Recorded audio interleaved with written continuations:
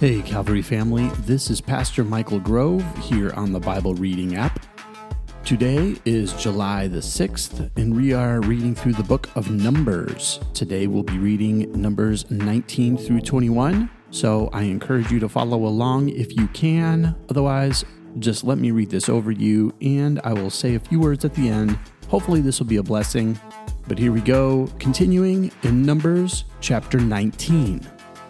The Lord said to Moses and Aaron, "This is a requirement of the law that the Lord has commanded. Tell the Israelites to bring you a red heifer without defect or blemish that has never been under a yoke. Give it to Eleazar the priest. It is to be taken outside the camp and slaughtered in his presence. Then Eleazar the priest is to take some of its blood on his finger and sprinkle it 7 times towards the front of the tent of meeting. While he watches, the heifer is to be burned, its hide, flesh, blood, and intestines. The priest is to take some cedar wood, hyssop, and scarlet wool and throw them onto the burning heifer. After that, the priest must wash his clothes and bathe himself with water. He may then come into the camp, but he will be ceremonially unclean till evening. The man who burns it must also wash his clothes and bathe with water, and he too will be unclean till evening. A man who is clean shall gather up the ashes of the heifer and put them in a ceremonially clean place outside the camp. They are to be kept by the Israelite community for use in the water of cleansing. It is for purification from sin. The man who gathers up the ashes of the heifer must also wash his clothes, and he too will be unclean till evening.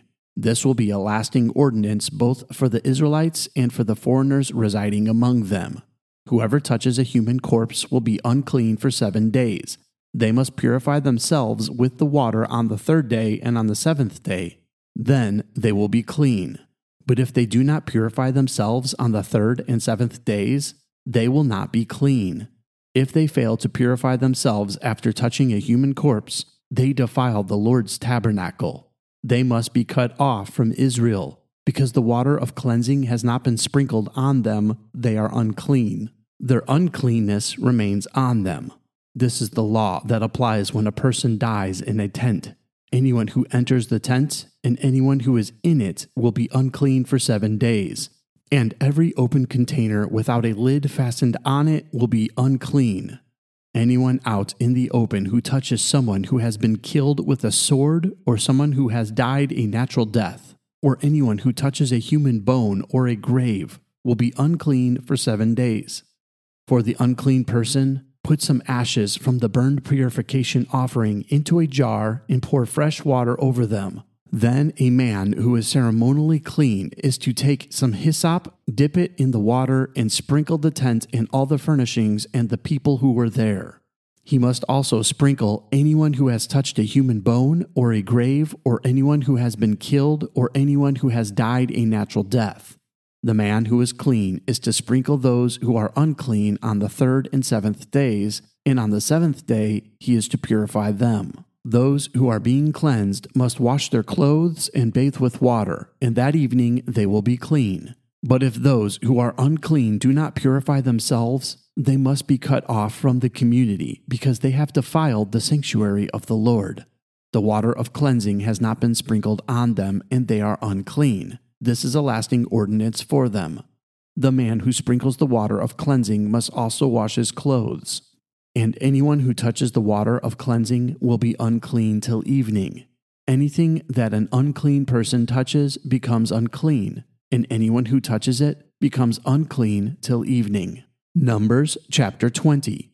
In the 1st month, the whole Israelite community arrived at the desert of Zin, and they stayed at Kadesh. There Miriam died and was buried. Now there was no water for the community, and the people gathered in opposition to Moses and Aaron. They quarreled with Moses and said, "If only we had died when our brothers fell dead before the Lord. Why did you bring the Lord's community into this wilderness, that we and our livestock should die here? Why did you bring us up out of Egypt to this terrible place? It has no grain or figs, grapevines or pomegranates, and there is no water to drink." Moses and Aaron went from the assembly to the entrance to the tent of meeting and fell face down, and the glory of the Lord appeared to them. The Lord said to Moses, "Take the staff, and you and your brother Aaron gather the assembly together. Speak to that rock before their eyes, and it will pour out its water. You will bring water out of the rock for the community, so they and their livestock can drink." So Moses took the staff from the Lord's presence just as he commanded him. He and Aaron gathered the assembly together in front of the rock, and Moses said to them, "Listen, you rebels, must we bring you water out of this rock?" Then Moses raised his arm and struck the rock twice with his staff. Water gushed out, and the community and their livestock drank. But the Lord said to Moses and Aaron, "Because you did not trust in me enough to honor me as holy in the sight of the Israelites, you will not bring this community into the land I give them." These were the waters of Meribah, where the Israelites quarreled with the Lord, and where he was proved holy among them. Moses sent messengers from Kadesh to the king of Edom, saying, "This is what your brother Israel says. You know about all the hardships that have come on us. Our ancestors went down into Egypt, and we lived there many years. The Egyptians mistreated us and our ancestors. But when we cried out to the Lord, he heard our cry and sent an angel and brought us out of Egypt. Now we are here at Kadesh, a town on the edge of your territory. Please let us pass through your country. We will not go through any field or vineyard or drink water from any well. We will travel along the king's highway and not turn to the right or to the left until we have passed through your territory." But Edom answered, "You may not pass through here. If you try, we will march out and attack you with the sword." The Israelites replied, "We will go along the main road, and if we or our livestock drink any of your water, we will pay for it. We only want to pass through on foot, nothing else." Again they answered, "You may not pass through." Then Edom came out against them with a large and powerful army. Since Edom refused to let them go through their territory, Israel turned away from them. The whole Israelite community set out from Kadesh and came to Mount Hor. At Mount Hor, near the border of Edom, the Lord said to Moses and Aaron, "Aaron will be gathered to his people. He will not enter the land I give the Israelites, because both of you rebelled against my command at the waters of Meribah. Get Aaron and his son Eleazar and take them up Mount Hor. Remove Aaron's garments and put them on his son Eleazar, for Aaron will be gathered to his people. He will die there." Moses did as the Lord commanded. They went up Mount Hor in the sight of the whole community. Moses removed Aaron's garments and put them on his son Eleazar, and Aaron died there on top of the mountain. Then Moses and Eleazar came down from the mountain, and when the whole community learned that Aaron had died, all the Israelites mourned for him 30 days. Numbers chapter 21. When the Canaanite king of Arad, who lived in the Negev, heard that Israel was coming along the road to Atharim, he attacked the Israelites and captured some of them. Then Israel made this vow to the Lord: "If you will deliver these people into our hands, we will totally destroy their cities." The Lord listened to Israel's plea and gave the Canaanites over to them. They completely destroyed them and their towns, so the place was named Hormah. They traveled from Mount Hor along the route to the Red Sea to go around Edom, but the Lord grew impatient on the way. They spoke against God and against Moses and said, "Why have you brought us up out of Egypt to die in the wilderness? There is no bread, there is no water, and we detest this miserable food." Then the Lord sent venomous snakes among them. They bit the people, and many Israelites died. The people came to Moses and said, "We sinned when we spoke against the Lord and against you. Pray that the Lord will take the snakes away from us." So Moses prayed for the people. The Lord said to Moses, "Make a snake and put it up on a pole. Anyone who is bitten can look at it and live." So Moses made a bronze snake and put it up on a pole. Then, when anyone was bitten by a snake and looked at the bronze snake, they lived. The Israelites moved on and camped at Oboth. Then they set out from Oboth and camped at Iye Abarim in the wilderness that faces Moab toward the sunrise. From there they moved on and camped in the Zered Valley. They set out from there and camped alongside the Arnon, which is in the wilderness extending into Amorite territory. The Arnon is the border of Moab, between Moab and the Amorites. That is why the book of the wars of the Lord says, Zahab in Suphah, and the ravines, the Arnon, and the slopes of the ravines that lead to the settlement of Ar, and lie along the border of Moab. From there they continued on to Beer, the well where the Lord said to Moses, Gather the people together, and I will give them water. Then Israel sang this song, Spring up, O well, sing about it, about the well that the princes dug, that the nobles of the people sank, the nobles with scepters and staffs. Then they went from the wilderness to Mattanah, from Mattanah to Nahaliel, from Nahaliel to Bamoth, and from Bamoth to the valley of Moab, where the top of Pisgah overlooks the wasteland. Israel sent messengers to say to King Sihon, king of the Amorites, Let us pass through your country. We will not turn aside into any field or vineyard or drink water from any well. We will travel along the king's highway until we have passed through your territory. But Sihon would not let Israel pass through his territory. He mustered his entire army and marched out into the wilderness against Israel. When he reached Jahaz, he fought with Israel. Israel, however, put him to the sword and took over his land from the Arnon to the Jabbok, but only as far as the Amorites, because their border was fortified. Israel captured all the cities of the Amorites and occupied them, including Heshbon and all its surrounding settlements. Heshbon was the city of Sihon, king of the Amorites, who had fought against the former king of Moab and had taken from him all his land as far as the Arnon. That is why the poets say, Come to Heshbon and let it be rebuilt. Let Sihon's city be restored. Fire went out from Heshbon, a blaze from the city of Sihon. It consumed Ar of Moab, the citizens of Arnon's heights. Woe to you, Moab! You are destroyed, people of Cheshmash.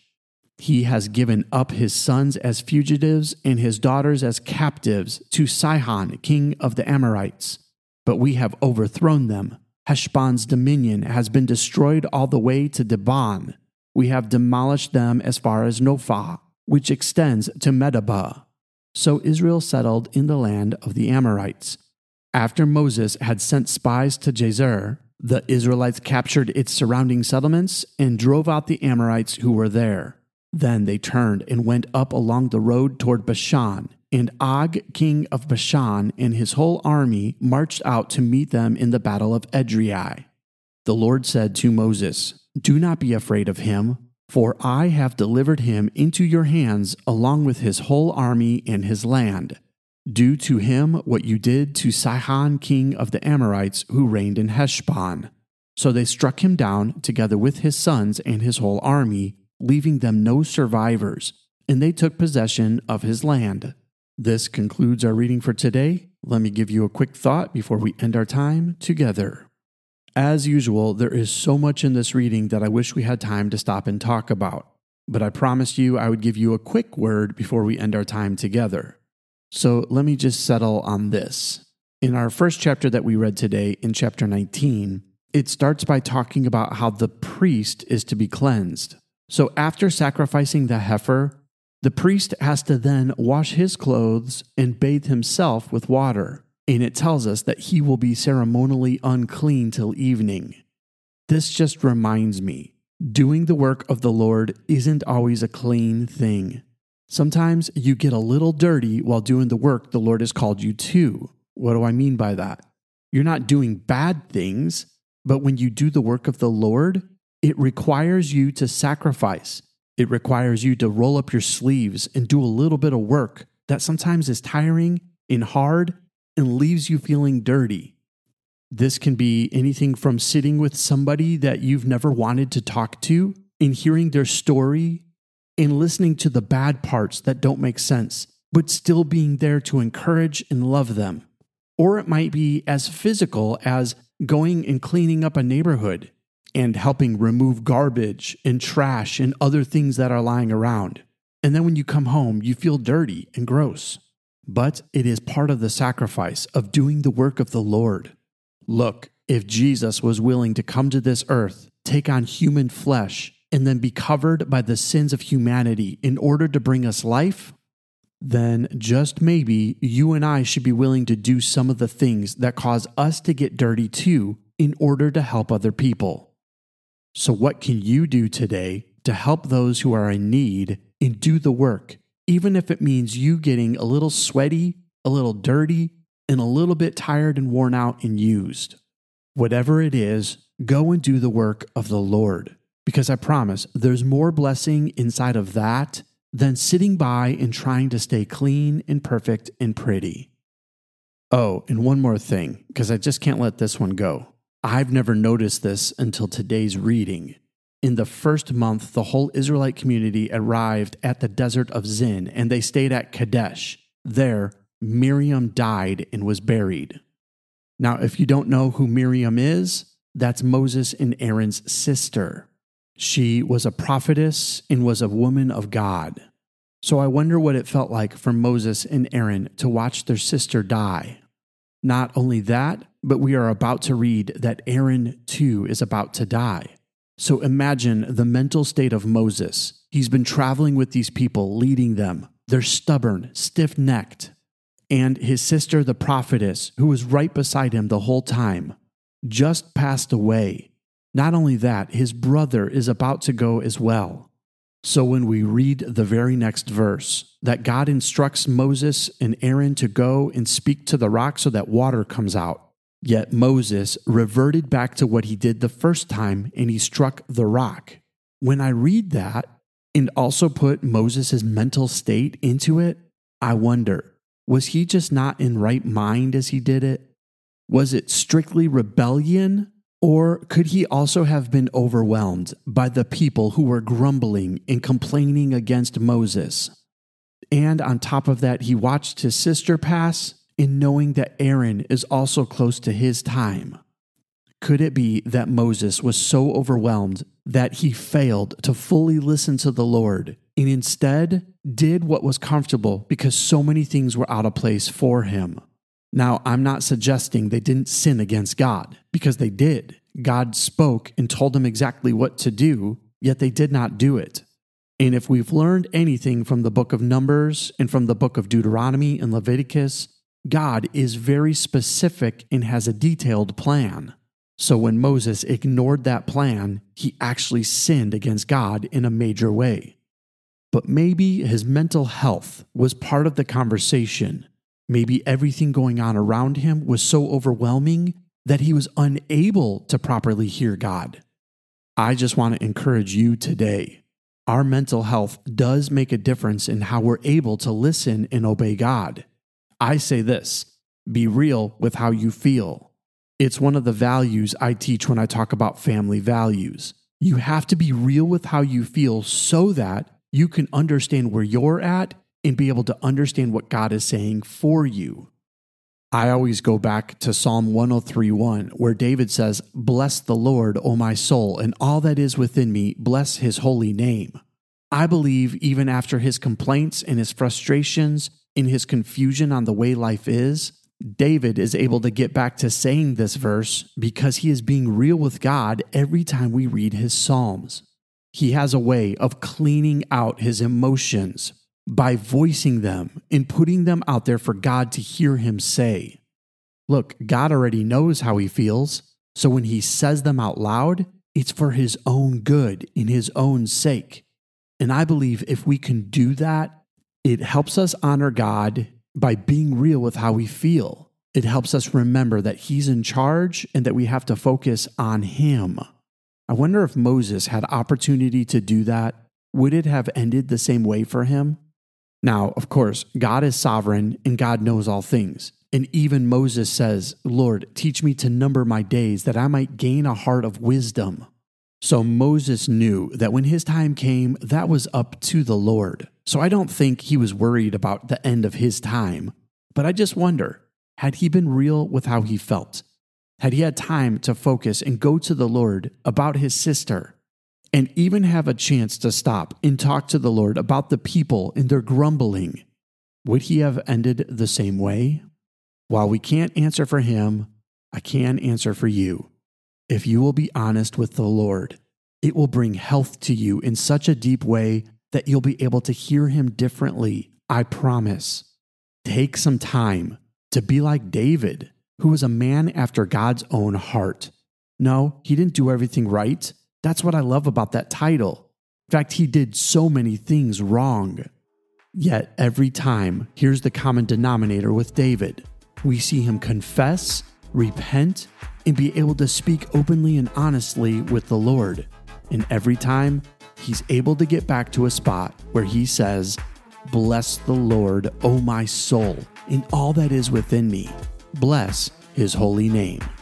So, may you be honest with the Lord today, and may it bring you the freedom to bless his holy name. That's all the time we have for today. I love you, and God bless.